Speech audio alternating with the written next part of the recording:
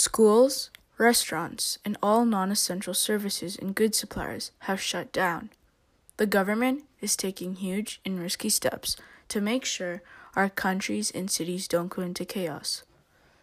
Many of us are confused and scared, but that's okay. This mini podcast will help explain the infamous COVID-19, how it affects us, and why we are taking such serious precautions. But first, let's rewind and start at the beginning of this virus.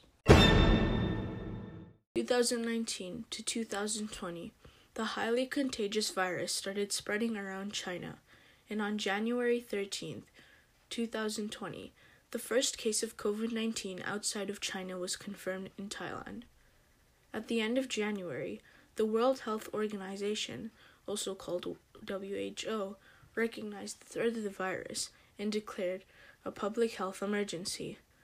The virus was spreading around the world, and people were developing pneumonia as a symptom. By this time, Wuhan was already on lockdown for weeks. On March 11, 2020, the World Health Organization declared COVID-19 as a global pandemic.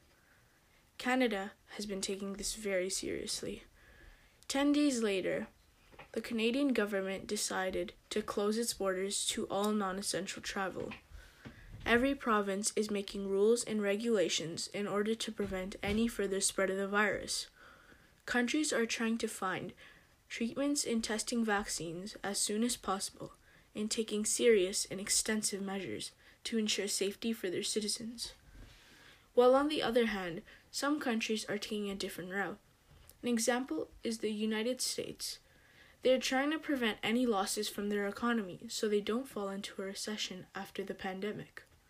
Some of the rules in almost every city, state, and country are social distancing, frequently washing our hands, not touching our face, wearing cloth face coverings in public, and most importantly, self-quarantining ourselves. We should also get a test kit to see if we have COVID-19. If we test positive, quarantine yourself for 15 to 20 days.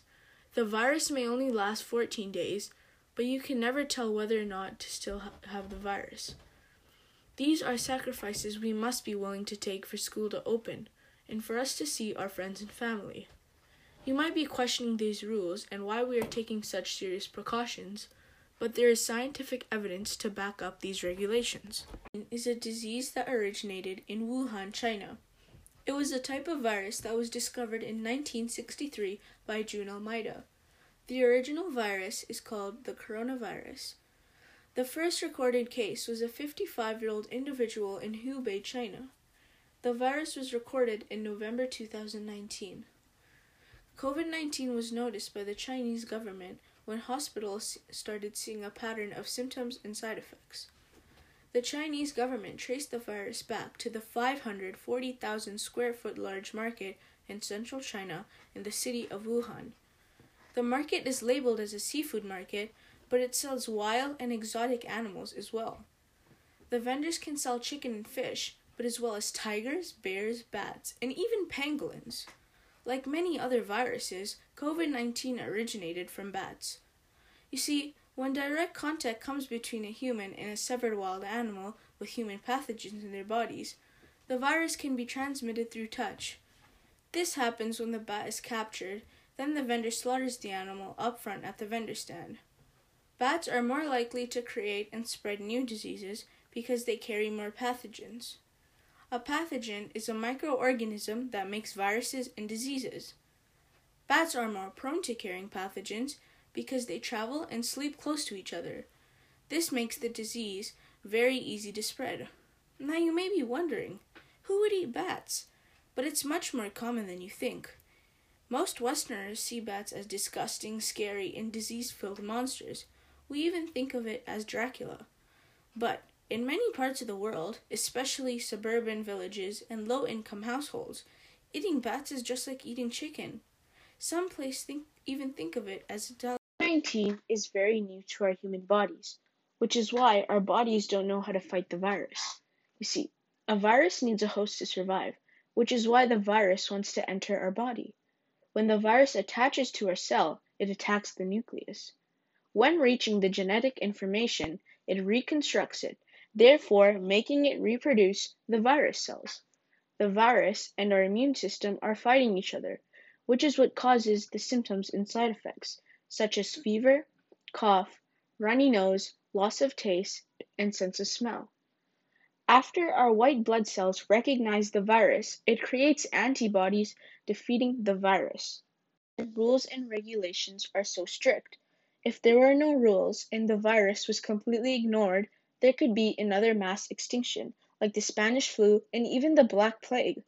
This is why it's better to be proactive rather than waiting for things to get worse and soon uncontrollable. Because of situations like this, we have organizations like the WHO that plays major roles in helping fight COVID-19. The World Health Organization has 150 offices around the world. They frequently contact each other and send essential items such as food, masks, sanitizing materials, gloves, and etc. to the government to give to the vulnerable and our frontline workers. The WHO helps countries prepare for lockdown and has plans to prevent the spread of COVID-19.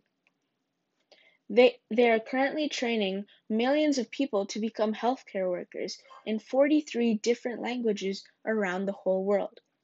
So far, they have trained 1.2 million people. The World Health Organization is also working with many pristine researchers and doctors to find a vaccine. The WHO provides accurate and reliable information about COVID-19. The World Health Organization is proof that we can unite and help each other fight this terrible virus. The COVID-19 virus is soon to be one of the many things we will together overcome as a class, a community.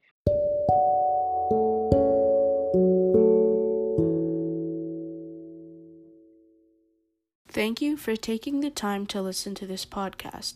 Stay safe and stay home.